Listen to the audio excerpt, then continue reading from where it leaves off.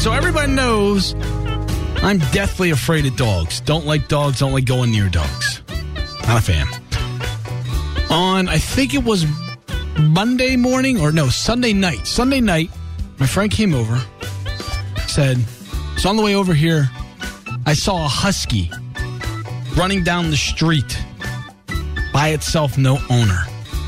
And I'm worried about it because no owner, it's dark, it's like 8 o'clock at night, dogs just running around, kind of near a busy street in Pittston.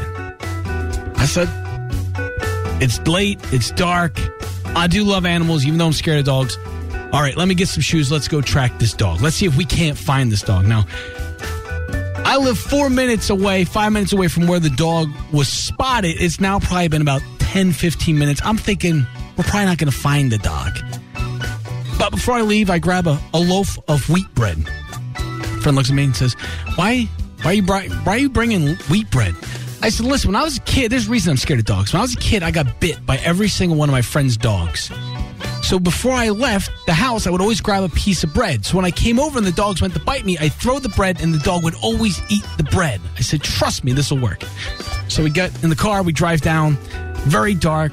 We're on the main drag, nothing. So we turn up a street where the dog was originally spotted. I get out, and I see paw prints in the snow because it was snowing. This is all true. I see the paw prints. I don't see human footprints behind the dog prints. So I said, all right, we have a dog walking by itself. I've never hunted in my life, but I assume this is what you do when you hunt. I start following the tracks. I walk up. The dog tracks walk across the street. It circles around the telephone pole. I said, okay, the dog went to the bathroom. Now, I don't know how fresh these tracks are. It had been snowing, so they must have been somewhat fresh because they were still visible.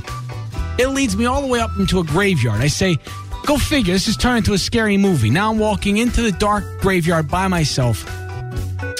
The graveyard is next door to a couple houses and woods. But I see tracks, paw tracks, and there in the distance, I see it. I see a husky way back in the woods. I said, I can't believe it. I found this dog. I found it. I've tracked the dog. Now I have to deal with this husky. I have to try and figure out this husky, get him to me. So I start going. The husky starts running at me. Now I'm getting nervous because now I have a stray dog running at me. I don't even know if this is someone's dog. So I have my trusty bread ready. Luckily, there's a fence between me and the dog. So I start throwing the bread at the dog. And the dog's eating the bread. I said, okay, I got this. So now the dog is sitting on one side of the fence. I'm standing on the other. And he's just sitting there looking at me. He wants more bread. Well, just by this time, by chance, a car is driving by slowly, yelling out the window. So I start yelling, hey, they said, do you see a husky? I said, he's right here. He's right here. I'm thinking, great, I don't have to touch this dog anymore. I don't have to worry about getting bit. So like, oh, thank you so much. They come out. Well, they don't want to get the dog. They said, can you get the dog? This isn't my dog. I found the dog. So they give me the leash. I'm scared to death of dogs, but I'm playing it cool. I jump the fence. Well, now the husky thinks we're playing the game. So the husky is just luring me behind these houses into the dark. In my mind, he's luring me to kill me. This is the end of Crockett.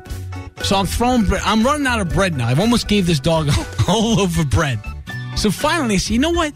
Maybe this dog knows how to sit. So the dog lets me get close enough. I go, sit.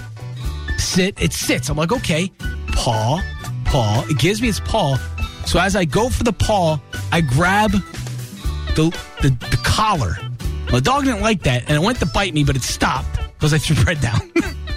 I leashed it. I saved the dog, people. I got it to the owners. The dog's name was Duke. I guess the moral of the story is, when it's snowing, make sure your dog doesn't get away. And if it does, call me. I'm the bounty hunter for dogs.